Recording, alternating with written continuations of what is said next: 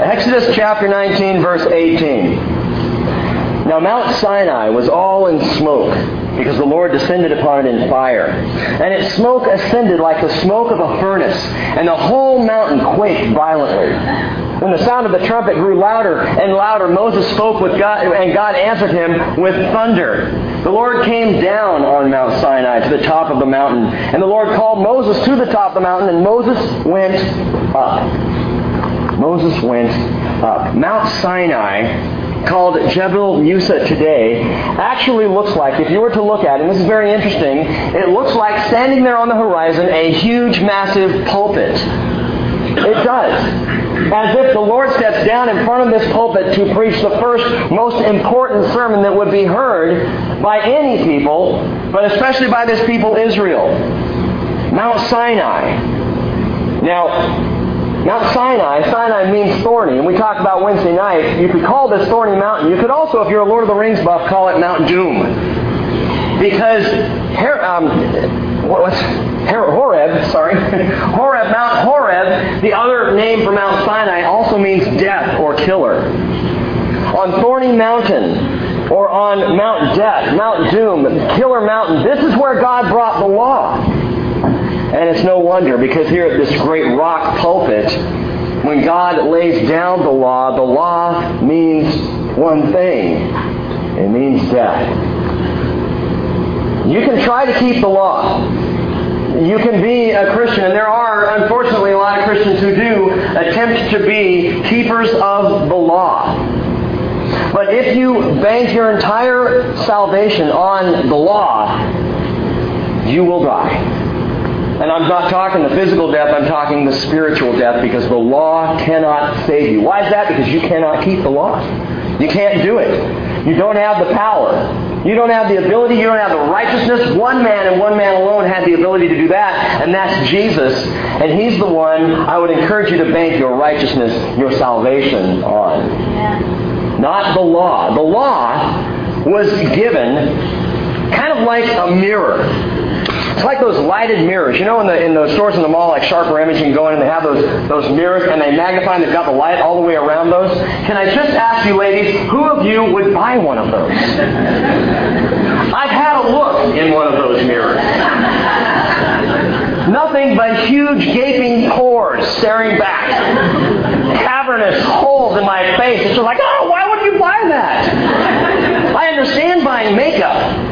But those lighted mirrors, and yet that's exactly what the law is, because stand me up next to the law, and what you get are all my imperfections, all of my sin, all of my unrighteousness, all the ugliness in my life. Man, compare me to the law of God, the perfect law.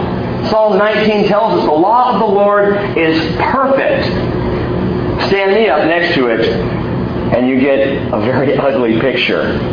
So why does God give the law?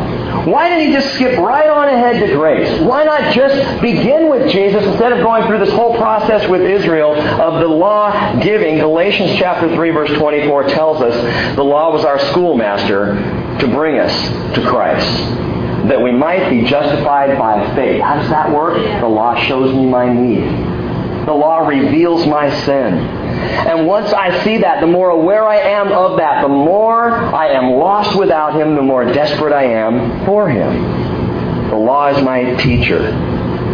But what's wonderful about Exodus 19, and we looked into these things for quite a while on Wednesday night. What's wonderful about Exodus 19 is that the backdrop of the giving of the law, as seen in this chapter, is grace. Surrounded by the law given, by the people getting ready for the giving of the law, which will happen in chapter 20, is grace.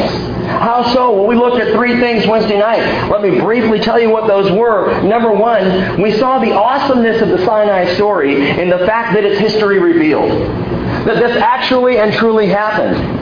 That as we read, the Lord descended upon Mount Sinai in smoke and fire, and the smoke ascended like the smoke of a furnace, and the mountain quaked violently, and the sound of the trumpet grew louder and louder. Awesome picture.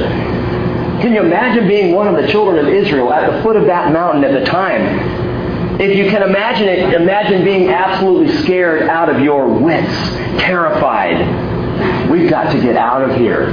Yes, this God saved us, but this is too much. And you will see the people ultimately come to Moses and say, you got to go talk to God for us. We can't handle this. It's too intense. It's an awesome history revealed, a true story, something that actually happened. But it's awesome also because within that history is a prophecy fulfilled. And God does this. We talked about back in Genesis. Talk about Abraham and Isaac and how Abraham goes up the mountain to sacrifice his son Isaac. It's a picture of the sacrifice a father would give of his son in the Lord and in Jesus. It's not written down that this is what's going to happen. It's a historical prophecy that we read the story, we look at it, and we see in that story the very picture of Jesus' crucifixion. Well, Exodus 19, the same thing happens. There is within this chapter a prophecy revealed. I want to quickly show this to you and we'll move on. If you want to sometime do this more in depth, I encourage you to, but look at Exodus 19 and compare it to Acts chapter 2. Compare the two. Look at them. Let me throw these out to you. At Mount Sinai, God the Father descended in fire. At Pentecost, in Acts chapter 2, God the Spirit descended in fire. At Sinai, God's voice thundered. Rabbis say, and I think this is so cool, they say, and they've taught for years and years and years, that the voice of God spoken at Mount Sinai, they call it the voice of many waters. They called it that for years and years. Along comes John in Revelation chapter 1 verse 15, and that's the description he gives for Jesus' voice, the voice of many waters. But the rabbis will teach, and even teach today, that when God spoke at Sinai, 70 languages were spoken. All in one. They think that there was around 70 different people groups on earth at the time, 70 nations. And so that's what they teach, that 70 languages were spoken. Isn't it interesting that at Pentecost, the word was heard in multiple languages? Every nation under the sun showed up there. Again, Acts chapter 2, you can read it on your own time. Look at what happens. They all gather around. Peter begins to preach, and they're looking at each other going, a few minutes ago I couldn't even talk to you, and yet now you and I are hearing the same message, and we both understand in our own language. Awesome. At Sinai, God poured out the law. At Pentecost, He poured out His Spirit. At Sinai, Exodus 32:28 will tell us 3,000 people died. At Pentecost, 3,000 people were saved. Compare the two. Look at them. Work it out. For the law, Romans 8:2 tells us, of the Spirit of life in Christ Jesus has set you free from the law of sin and death. Sinai pictures Pentecost. An awesome prophecy fulfilled. But wait, there's more. Exodus 19 is awesome because it's history revealed. It's also awesome because it's prophecy fulfilled. But third, that we talked about Wednesday, it's awesome because it's a prophecy unveiled. That is one that has not yet happened, but will. We see in the story of Exodus 19, the people coming to the mountain, something else happens. God the Father, He came down at Sinai. God the Spirit comes down at Pentecost, but God the Son. God the Son is going to come down as well. And this passage gives us hints, pictures, clues to an event called the rapture. The rapture of the church. That word's been tossed around and used an awful lot over the last 30, 40 years. And people say, oh, rapture, that's just a church word, right? No, it's not. It comes from the Latin word raptus, which is also the Greek word harpazo. It's not that special word. It just means to be caught up, to be pulled out. And in 1 Thessalonians chapter 4, verses 16 and 17, that's what Paul says will happen. The rapture, the church will be caught up to meet with Jesus in the clouds. According to Scripture, there are two distinct aspects of Jesus' return, and it's important for us to understand this. Titus chapter 2, verse 11. I'll let Scripture speak here. Paul writes to Titus, the grace of God has appeared, bringing salvation to all men, instructing us to deny ungodliness and worldly desires, and to live sensibly, righteously, and godly in the present age. Listen to this. Looking for the blessed hope and the appearing of the glory of our great God and Savior, Jesus Christ. The blessed hope and the appearing of Jesus. There are two things that seem to be indicated there, but it's not just that verse that indicates it. For the blessed hope, that's a picture. That is the rapture. That's the hope that every believer has, that we will be caught up, that we will be saved. That as Paul says again in 1 Thessalonians 4, we are not destined for wrath, but for salvation. That's good news. Put a smile on your face. That's the destiny if you are a believer in Jesus. Not wrath. The blessed hope. Matthew 24, verse 44, Jesus talks about that as well. He says, one's going to be left, one's going to be taken. Again, 1 Thessalonians 4, 16 through 18 talks about it specifically. But the second thing, this glorious appearing of Jesus, two things that are happening. Now you need to understand, and I've shared this before, I grew up with an understanding, with a theology, that it all just kind of happened at once. Jesus would come back, boom, bam, and we're out of here, and we go to heaven, and it's done. The world explodes, kind of like the Death Star at the end of Star Wars. Good call. The world is gone and we're just there and that's it. But the Bible indicates otherwise. And I keep saying this, and I know there are differences of opinion on this even in Christianity. I know it can be confusing. But when you tie yourself to the Word of God and look at what the Word teaches, literally, specifically, it's hard to miss these things.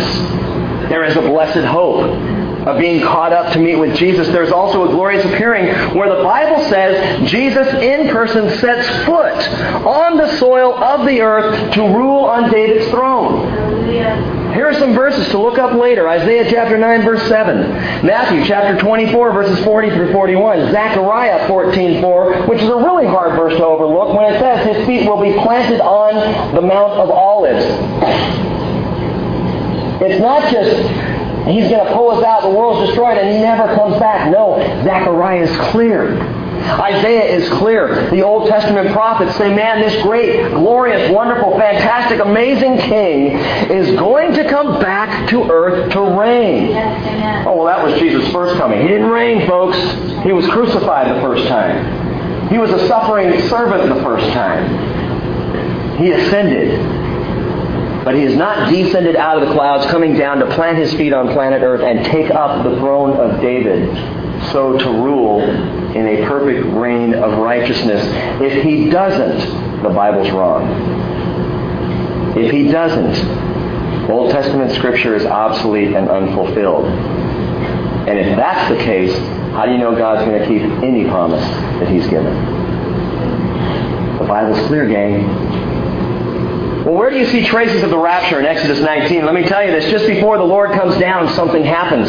All of these verses I've given you, several of them indicate something specific happens right before the Lord comes down to rapture the church. What's that, Rick? Da-da-da-da! The trumpet will blast. The blast of a trumpet. Now, there are two trumpets specifically tied to God in the Bible. There are a lot of trumpets talked about in Scripture, but there are two that are directly attached to God himself. The first trumpet heard here at Mount Sinai.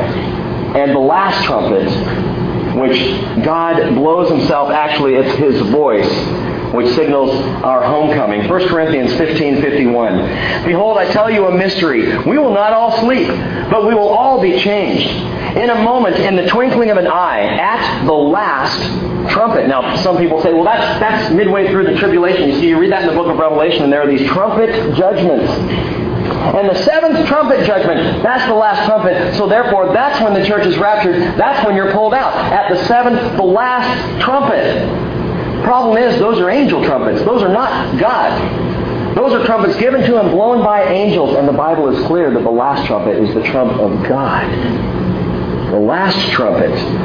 God blows two. One at Sinai and one for our homecoming. 1 Corinthians 15:52, Paul says, for the trumpet will sound, and the dead will be raised imperishable, and we, Paul, expecting completely to be alive at the time, said we will be changed.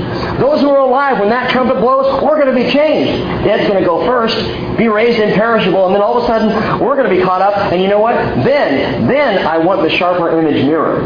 Then I'm going to look into that mirror and go, yeah, baby. Because I got the glorified body, and I'm looking good. And you can't deny it, because you're looking good too. We will be raised imperishable. Two trumpets, one for Israel and one for the church. And at the rapture, rapture, my friends, we will hear that trumpet. And I can't wait. Took a bunch of teenagers on a retreat several years ago. On Saturday night, up into the dark mountains we went. We climbed up there and we began to have a Bible study about the coming of Jesus. And I had a friend come along and play the trumpet. And they didn't know we had a trumpet there. And I'm reading it, the last trumpet will be raised imperishable. And all of a sudden, now the kids were like, whoa, we're done. I'm sure that one of our 15-year-old guys literally went about 10 feet up before coming back down. Totally freaked them out. But listen for it, gang. Because the Bible says it will precede that call to the clouds. I was a sick youth pastor.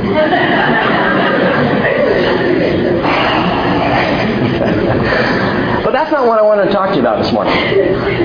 Exodus chapter 19, verse 20 tells us, and I love this verse, the Lord came down and Moses went up. There are a few words in between. The Lord came down on Mount Sinai to the top of the mountain, and the Lord called Moses to the top of the mountain, and Moses went up. See the picture? The trumpet sounds, the Lord comes down, and Moses goes up. And I see in this a prophecy, not yet, but soon to be fulfilled. Well, I want to talk to you about something else today, but that's the backdrop. That's to be understood. When you approach the law, Christians, hear me on this, when you approach the law, always approach it with the canvas of grace. Otherwise, you'll find yourself working awfully hard to achieve something unachievable. But when you approach the law in grace, it becomes perfect freedom. Let's take a moment and pray, and we're going to go on in this study. Father in heaven, this morning we give our time to you, our hearts to you, our minds to you, Lord. And I pray that you will be crystal clear, Father, because we're going to walk a fine line today between law and grace. But it is so important, I believe, that we understand these things, Lord. So open up our minds and our hearts. Help us to be glued to your words. And Holy Spirit, make sense of all of this for us. We pray in Jesus' name. Amen. Exodus 19, verse 10. Verse 10. The Lord said to Moses, go to the people and consecrate them today and tomorrow, and let them wash their garments.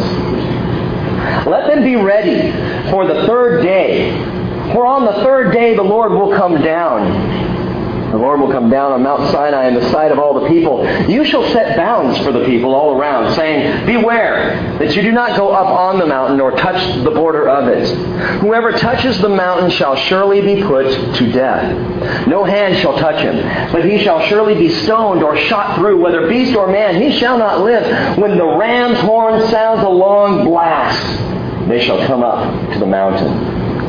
So Moses went down from the mountain to the people and consecrated the people, and they washed their garments. And he said to the people, be ready for the third day. Do not go near a woman. That was a great look, Barb. Just kind of goes... We'll explain that in just a few minutes. I'll let you hang on to that one for a second. God says you've got 3 days. 3 days. Get ready, Israel. I'm coming down. Be prepared. You have 3 days, and I'm coming. He didn't just show up. There were things that needed to be done, and there weren't things that needed to be done in heaven. There were things that needed to be done on earth in the hearts of the Israelites. They needed to get ready, to be prepared. Crystal Lewis sings a song that I just absolutely love. People get ready. Jesus is coming soon. We'll be going home. And every time I hear that song, I just get tingly. People get ready. Jesus is coming. Soon we'll be going home. And my question for you today is, are you? Are you ready? Are you ready? Are you ready? How am I supposed to get ready? How do I do that? I'm glad you asked. We see it in this chapter. I'm going to give you 3 ways that you can get ready for Jesus coming this morning. And they're very clear in Exodus. It's 3 ways that God had the people get ready. How do you do it on the whole heat thing? You comfortable? You too warm? Too cool? Getting hot. Okay. I can see it in their eyes. Russ, I know because their eyes start to glaze. And it cannot possibly be me.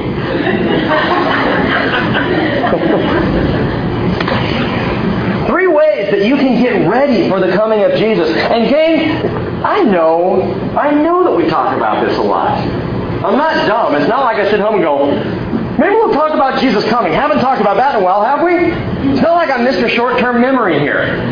I know that we talk about Jesus coming. Paul says this is how we comfort each other. That's right. This is how we prepare each other. And we need to be looking for and seeing these things in Scripture. And they're all over the place. And don't you think that's God's heart for us anyway? Be ready. I don't want to catch you unaware. He is a God of grace, a God of law.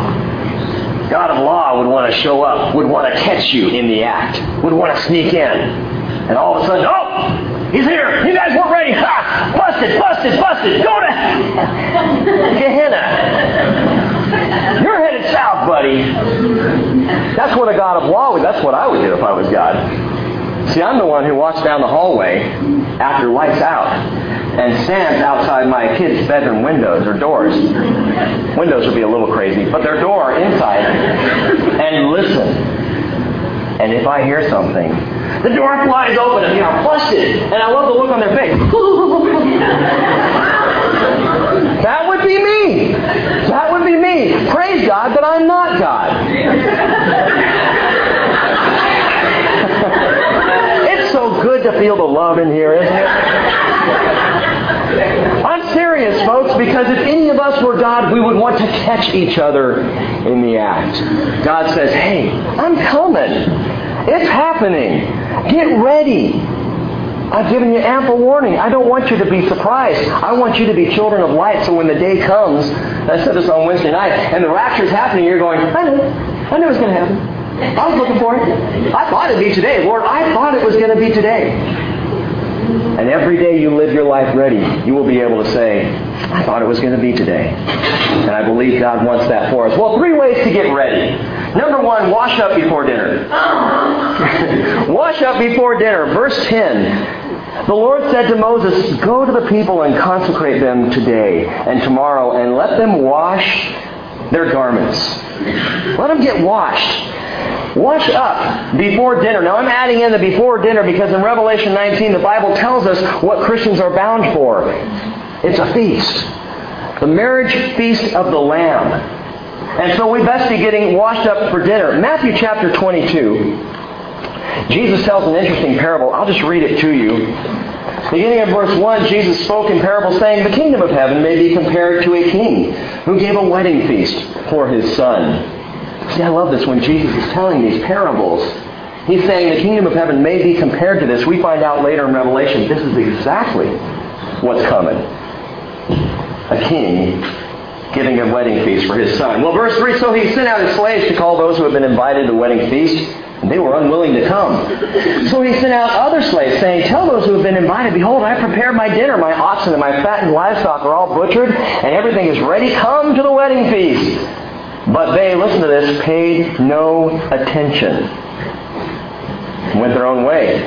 One to his own farm, another to his business. And the rest seized his slaves and mistreated them and killed them. But the king was enraged. So he sent his armies and destroyed those murderers and set their city on fire. Not a pretty sight. Well, then he said to his slaves, the wedding is ready, but those who are invited are not worthy. Go therefore to the main highways, and as many as you find there, invite to the wedding feast. Those slaves went out to the streets, and they gathered together all they found, both evil and good, and the wedding hall was filled with dinner guests. That's interesting, both evil and good. Yeah, because evil and good were saved by grace. Anyway, when the king came in to look over the dinner guests, he saw a man there who was not dressed in wedding clothes. And he said to him, friend, how did you come in here without wedding clothes? And the man was speechless. But the king said to the servants, bind him hand and foot, and throw him into the outer darkness. In that place there will be weeping and gnashing of teeth. What's the problem here?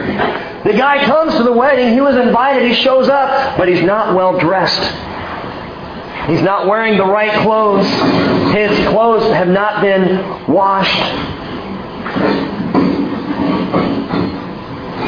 I hate those orange chairs for that reason right there. Be careful, they stick out.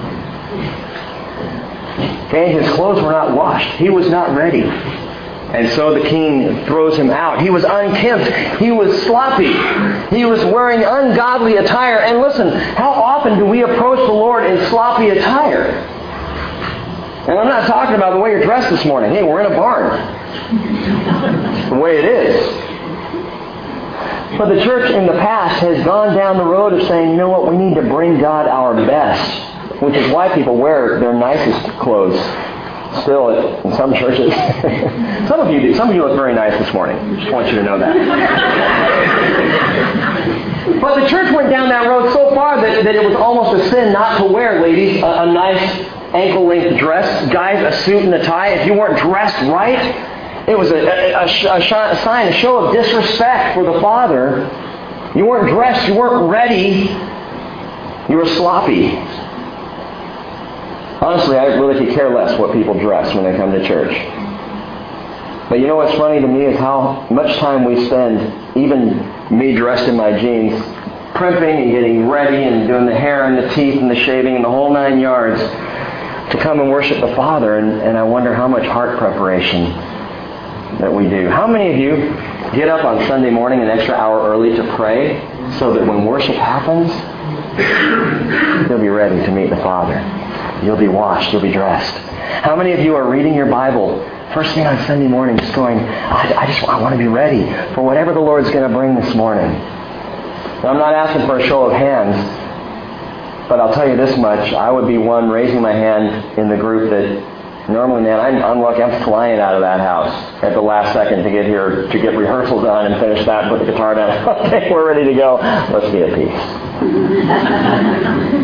But it's not just Sunday morning. And that's Sunday. And that's legalism if we start talking about, I got to get up an extra hour early every Sunday morning to be ready for church. I'm not talking about that either. Just that God looks at the heart. And He looks at the readiness that happens in the heart. And you need to understand something. When we are spiritually sloppy, when we're unwashed, when we're lackadaisical about holiness, what we're saying to the Lord is, hey, thanks, Jesus, for the cross. Thanks for the cross. If we knew that we were going to the crucifixion, how would we be dressed? Would our clothes, our spiritual clothes, be washed? If we knew this morning we weren't going to listen to a band and a preacher, but we were going to stand at the foot of the cross and watch Jesus crucified, how then would we prepare? Or greater than that, if we knew we were going to attend the resurrection, how would we be dressed spiritually? If we knew that at 12:05 today, Jesus was going to blast the trumpet and call us to meet Him, what will we do between now and then to be ready? God tells the people of Israel, He says, wash your clothes. Get them washed. Wash all of your garments. Be ready. And we need to understand something here, and this is incredibly important, and it is the line that we're going to draw between legalism and grace. Listen closely, between law and grace, and that's the following. God is saying get consecrated. He is not saying get saved. They were already saved. Consecration and salvation are two different things. They are not the same thing. Israel at this point are a saved people. They are pulled out of Egypt. They are at God's mountain. They have been protected. They have been fed. They have been wondrously cared for. They are a saved people. But now God says, you're saved. Get consecrated. Get consecrated. Be washed. Be prepared to meet Him at the journey. Gang, Christianity begins with salvation. It's that moment when you step into the family of God. It is something that He does by His grace, not something that you do by your works. However, the washing of our clothes, that's something we can do. And that's consecration. And it's all part of our preparation. So how do we do that? How do we wash our clothes? How do we get consecrated? Let's move down from these spiritual, Bible words down to just some normal everyday language. How do we do this? Someone might say baptism. And I'd say that is a great place to start.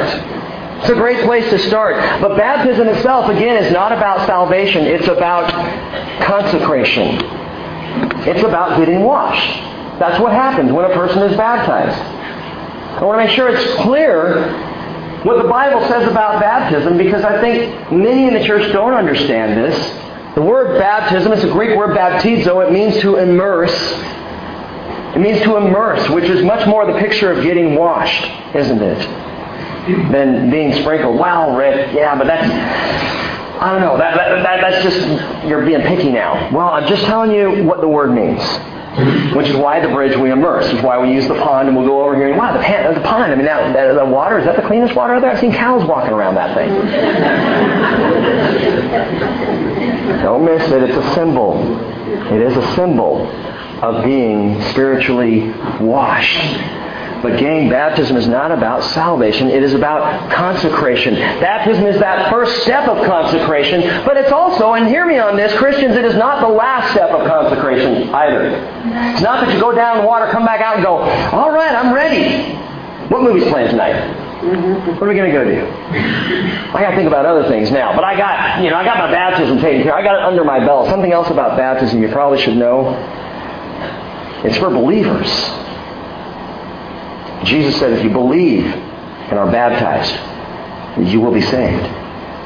You need to be in a place in your life where you can say, I believe. I do believe, Lord. Baptism is the first step of consecration following salvation. But gang, it's not the last step. Let me just ask you, think about this, consider this, maybe even pray about it as we go on. Have you taken that first step of obedient consecration?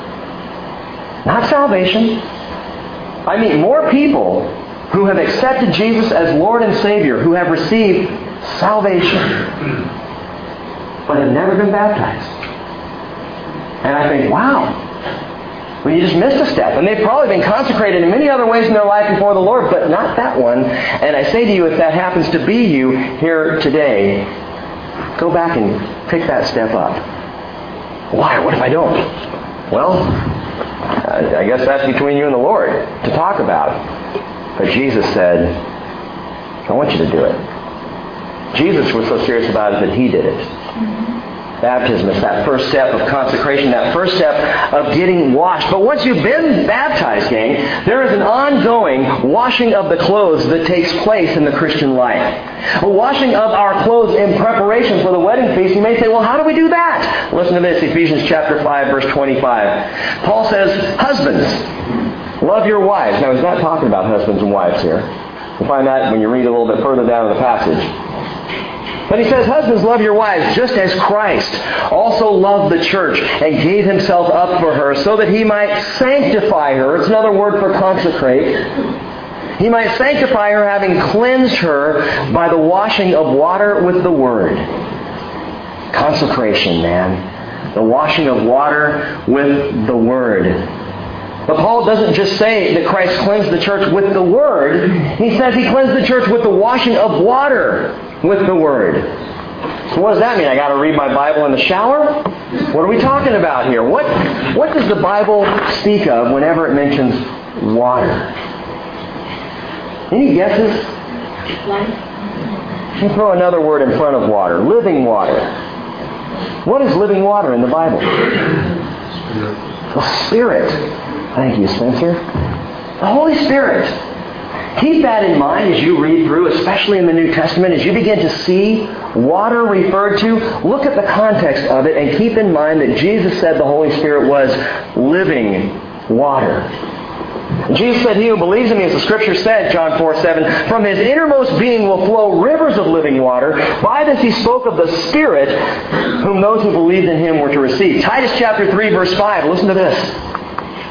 He saved us, not on the basis of deeds which we have done in righteousness, but according to His mercy. How? By the washing of regeneration and renewing by the Holy Spirit, whom He poured out on us richly through Jesus Christ our Savior, so that, being justified by His grace, we would be made heirs according to the hope of eternal life. The washing of regeneration and renewing by the Holy Spirit. Regeneration, renewal, redoing, reconsecration. It speaks of something that is an ongoing process in our lives. We continue to be washed by the Spirit and the Word. We continue the water and the Word, the Holy Spirit and the Word of God together. Both functioning, both drawing us near to God. The Spirit, the Word, the Spirit. Christ consecrates His church by the washing of water with the Word. Not the washing of water, by the way, or the Word. Not the washing of water and maybe the Word, The washing of water with the Word. A lot of churches miss that. In fact, what you'll find in Christianity is churches that are big on the living water and small on the Word. Or, big on the Word, but there's no living water. It's not either or with God, folks. It's both and. Water and Word, Holy Spirit and the Word. The two together, that's God's 1-2 power punch for consecrating believers. And once you've begun washing in the symbolic water of baptism, I just encourage you, keep cleansing through the water, which is the Spirit, and the Word. Pray in the Spirit, Paul said, at all times. Pray in the Spirit. Seek the Spirit. How does the Spirit work in my life? Ask God. And we will be talking about, as days and weeks come, if days and weeks come, we will be talking about the Spirit and more how He functions, how He works among us. But seek Him as much as and as passionately as you seek His Word, for the two together make living water. The Word by itself. With no Spirit, pull the Spirit out of the Word, and it's dry, cracked, lifeless paper. It's like reading a college textbook. Which is why a lot of people don't get the Bible, because they don't have the Spirit. And Jesus said the Spirit is going to teach you. And when I have the Spirit, I begin to look at the Bible. It is alive. As Paul said, living and active. Well, wash your clothes. That's the first thing we can do. Second thing, watch your step. Watch your step. Uh-oh, it sounds legalistic. Hang with me. Backdrop of grace. Watch your step. Verse 12. God says, you shall set bounds for the people all around, saying, beware that you do not go up on the mountain or touch the border of it. Whoever touches the mountain shall surely be put to death. No hand shall touch him, but he shall surely be stoned or shot through, whether beast or man, he shall not live. When the ram's horn sounds a long blast, they shall come up to the mountain. Moses set boundaries. The people need boundaries. Now, you wouldn't think they would. You look at Mount Sinai, this great rock pulpit, you see it shaking and trembling, the fire of God on the top of the mountain, and most of the people are trembling and terrified, but there's always that one kid. You know, he's the one who always just disobeys a little bit too long. He just goes one step too far. There's that one person who's just going to go, oh, let's see what happens if I do touch that mountain. Moses is up there talking to God? Really? I have no fear. I'll go check him out. So he puts on his little no-fear hat. Up he goes to see God. And so God says, you can't handle my holiness. You cannot handle my presence. Moses, I don't want these people killed. So set boundaries. Gang, you may say that doesn't sound very relational, Pastor. And I say to you, God wants us to know Him. He wants us close to Him. He wants relationship with us, but He also knows that His glory and power and majesty would kill us if we got too close. He knows this. We are still flesh and blood, folks. His holiness is so intense. Literally, it would kill us. Kind of like Cheryl's sister, Deanne. When she was a little girl and Cheryl was little, Cheryl had a hamster. Do you remember what your hamster's name was? Lollipop. Cheryl's hamster Lollipop, a sweet little hamster. And Deanne, who 3.5 years younger than Cheryl, loved Lollipop. She wanted to hold Lollipop, to caress Lollipop, to squeeze Lollipop. You know what happened. Suddenly Lollipop was not moving. So much for Lollipop. No restraint. She loved Lollipop. But she could not restrain her childish affection for Lollipop and squeezed it to death. Boundaries. It's like a father wrestling with children. I love to wrestle with my kids. Just the other night, I grabbed Hayden and I love to just roll on top of them and smother them, and they're going, I can't breathe. I'm like, ah, ha, ha, ha, ha. I love that. But I'll tell you what, if I didn't show restraint, there would be damage. I could break Hayden's arm if I wanted to. Is he in here? I don't want to, son. But I'm serious. I get my hands around his little forearm, and there are times where I think in my sick, demented, twisted mind, I could just go pop. And I could.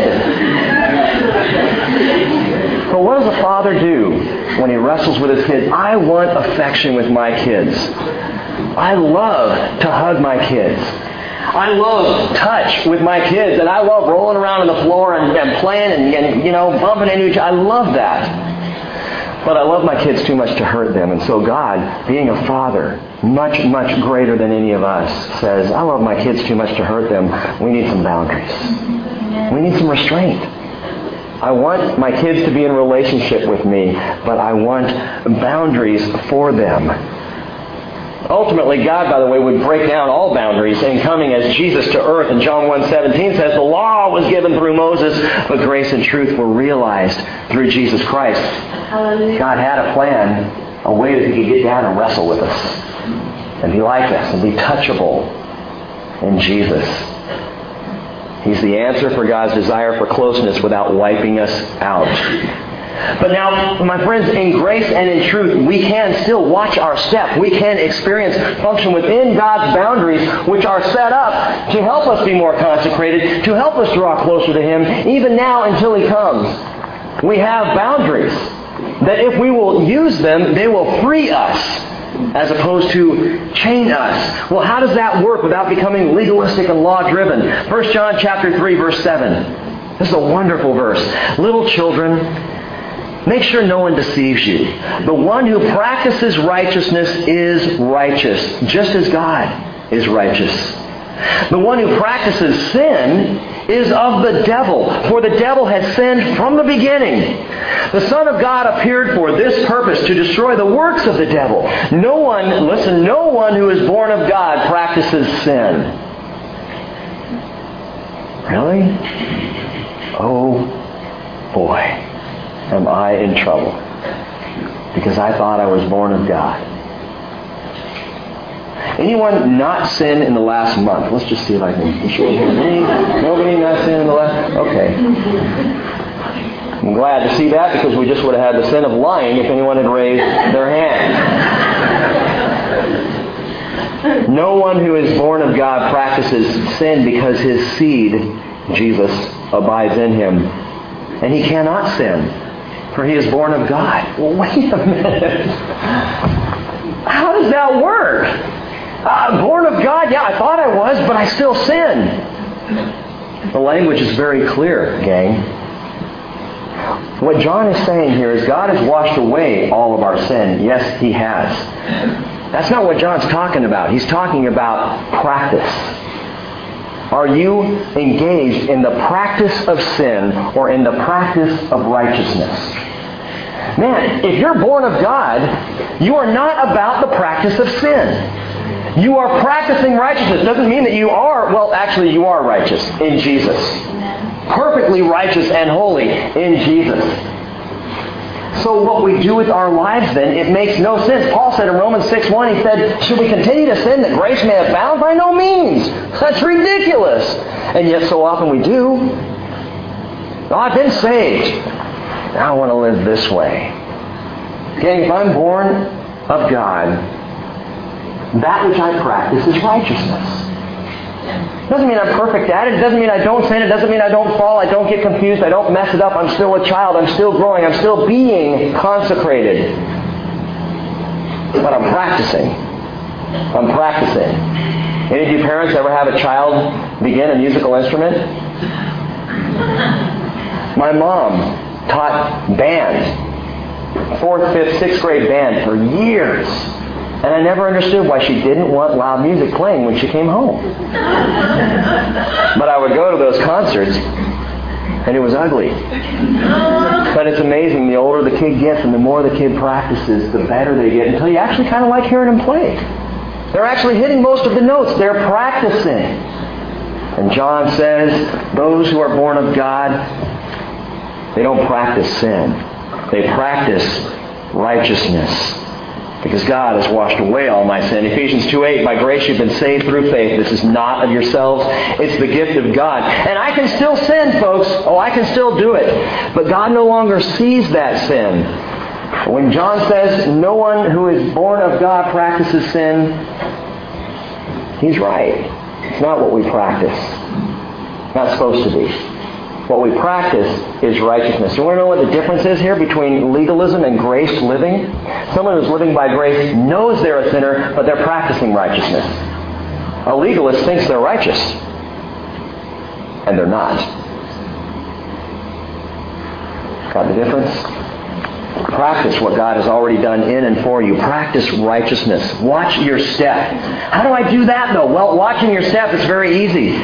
It's accepting the boundaries of righteousness, not because I have to, but because I want to. And suddenly the 10 Commandments, which will come up in chapter 20, become a law of perfect freedom. Not of restraint. Not a law that, man, I've got to follow to the T, because if I don't, I'm just not the righteous person I thought I was. Suddenly we begin to read, and now you see, in grace, Christians should be looking at the Old Testament. In grace, Christians should be reading on, meditating on the law. That's how David can say, on your law I meditate day and night. That makes me righteous. It helps me as I practice righteousness. I'm meditating on the law, not because I'm some sick law-focused legalist, but because the law brings me to freedom. And God sets these fences up, these boundaries, as I walk through them, and I understand. And He says things like, don't have any other gods before me. I go, that's a good one. That's a boundary. I'll stick to having one God. Don't make for yourselves any kind of idols or likenesses. Don't worship them. I can do that. Don't take the name of the Lord your God in vain. I'll tell you what, that's something the church could work on a bit. Remember the Sabbath day. Honor your father and mother. You shall not murder. Good, got that one. Although I killed someone with my words last week. You shall not commit adultery. You shall not steal. Don't bear false witness. Don't covet what your neighbor has. 10 Commandments. It's law. No. It's grace. It's freedom. When you are already a saved person seeking simply to be washed before the Lord, to walk within those boundaries, to watch your step. The next 10 or 11 weeks, by the way, and I just read through those real quickly, we're going to be in Exodus chapter 20. We're going to stay in one chapter on Sunday mornings. We're going to continue on studying Exodus on Wednesday nights, but on Sunday mornings we're going to stay in Exodus 20 and go through one at a time the 10 Commandments, because we need it. We need it. Our country, which was founded on and grounded in those commandments, needs it. And if you ask the question, why should a Christian study the commandments and the law? We study the law to better understand grace. And the more I understand grace, the more I will naturally embrace the law. Now, I have one more thing to tell you. One more thing and then I'm done. Wash up before dinner. Watch your step. And finally, welcome purity. Welcome purity. Look at verse 15. I said we'd get back to this. Be ready for the third day. Do not go near a woman. So right now I'd like the ladies to sit over here and I'd like the guys to move to this. I'm just kidding. What's going on with that? What's he talking about? Men, stay away from the women. They'll just take you down. I've seen it happen. It's not a pretty sight. This idea of staying away from the women. You know what's interesting about it? It works both ways. When you tell a man to stay away from a woman, typically the woman's just not going to go near the man. So it works. It works for both. All right? It's kind of like when Cheryl and I were in college, and we had the girls' dorms and the guys' dorms, and there was curfew for both, but the girls had to check in. They didn't care if the guys came in or not, because they figured if the girls were in their dorm by curfew, the guys wouldn't have anything to do anyway. They were wrong. That was when we went and got dinner. See, we'd skip dinner to be with the girls longer, and then we'd go get dinner later. Anyway, this idea of staying away from women, it's about, gang, and listen, please don't miss this morning, it's about fleshly desire. Listen to what Paul says in 1 Corinthians 7, a verse I never thought I would preach on. The wife does not have authority over her own body, but the husband does. I'm just going to let that sit for a second. Likewise, The husband does not have authority over his own body, but the wife does. Stop depriving one another. He's talking about sex. He is. Stop depriving one another except by agreement. Why? For a time, so that you may devote yourselves to prayer. And come together again so that Satan will not tempt you because of your lack of self-control. This is Paul's advice to a married couple. I love it. Don't deprive each other. Man, husbands and wives, don't play that game. Please don't do that. Either way, don't use it. Well, you know what? I know you really want that dress. And I'll get it for you. But you got to do something for me.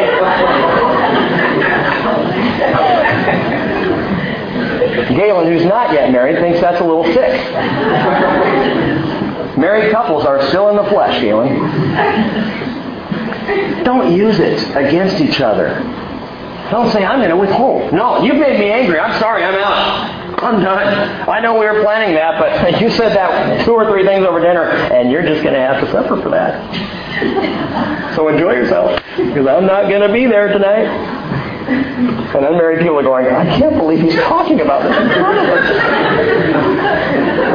Stop depriving one another, Paul says, except for agreement for a time that you may devote yourselves to prayer. And this is the thing we miss in this verse. How many couples will look at each other, husband and wife, and go, hey, honey, I want to head back to the bedroom and pray?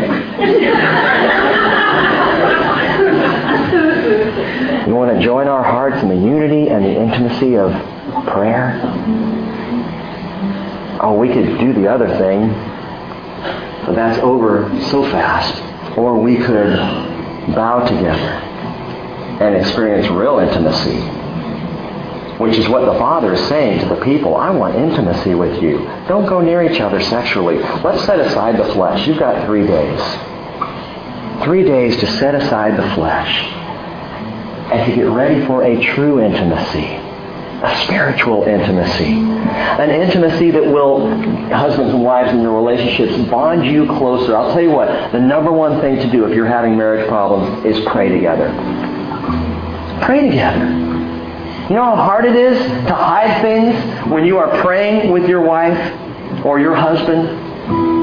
You know how hard it is to hold bitterness or anger toward your husband or wife when you are praying together, approaching the same Jesus who died on the cross to forgive and save you? Welcome purity. For those of you who are not married, you live in a society that is so oversexed it's not even funny. It's sad that we can't even turn the TV on without being bombarded by sexual stuff, sexual sin. Welcome purity. Purity is not a bad thing. Purity is where true intimacy is found. It is a wonderful thing. It's interesting to me that intimacy by the world's standard is physically, sexually driven. That's intimacy to the world. But intimacy to the Father is purity. It's having a spirit that is more pure. People, get ready. Set aside your normal fleshly appetite in favor of the spiritual. Paul says in Philippians 3:18, for many walk, of whom I often told you, and now tell you even weeping, they are enemies of the cross of Christ, whose end is destruction, whose God is their appetite, and whose glory is their shame, who set their minds on earthly things. Gang, our citizenship, Paul says, is in heaven, from which also we eagerly wait. We wait for a Savior, the Lord Jesus Christ, who will transform the body of our humble state into conformity with the body of His glory, by the exertion of power that He has even subject all things to Himself. And husbands and wives, Paul is not saying to replace I've got a headache with I've got to pray. He's encouraging the health and spiritual life in your marriage in that place of intimacy that is even deeper than you can find in any other way. Pray together. Besides, we got to be getting ready. In our marriages, in our families, in our personal lives, It's time we start getting ready. Wash your clothes. Watch your step. Welcome purity. And then it happened. Just as God said it would happen on the morning of the third day. Verse 16 says, when it was morning, on the third day there was thunder and lightning flashes and a thick cloud upon the mountain and a very loud trumpet sound, so that all the people who were in the camp trembled. And Moses brought the people out of the camp to meet God, and they stood at the foot of the mountain. Down in verse 20, the Lord came down, and Moses went up. I don't know about the whole camp of Israel, but I believe Moses was ready. I believe he was ready. And gang, I also believe we're there. I believe that we are early in the pre-dawn hours of the third day. We have come to Sinai, the mountain of God, Mount Zion, on the morning of the third day. And there the trumpet sounded, the Lord came down, Moses went up. Wash your clothes, watch your step, welcome purity. And let's be ready so that when it happens, we just go.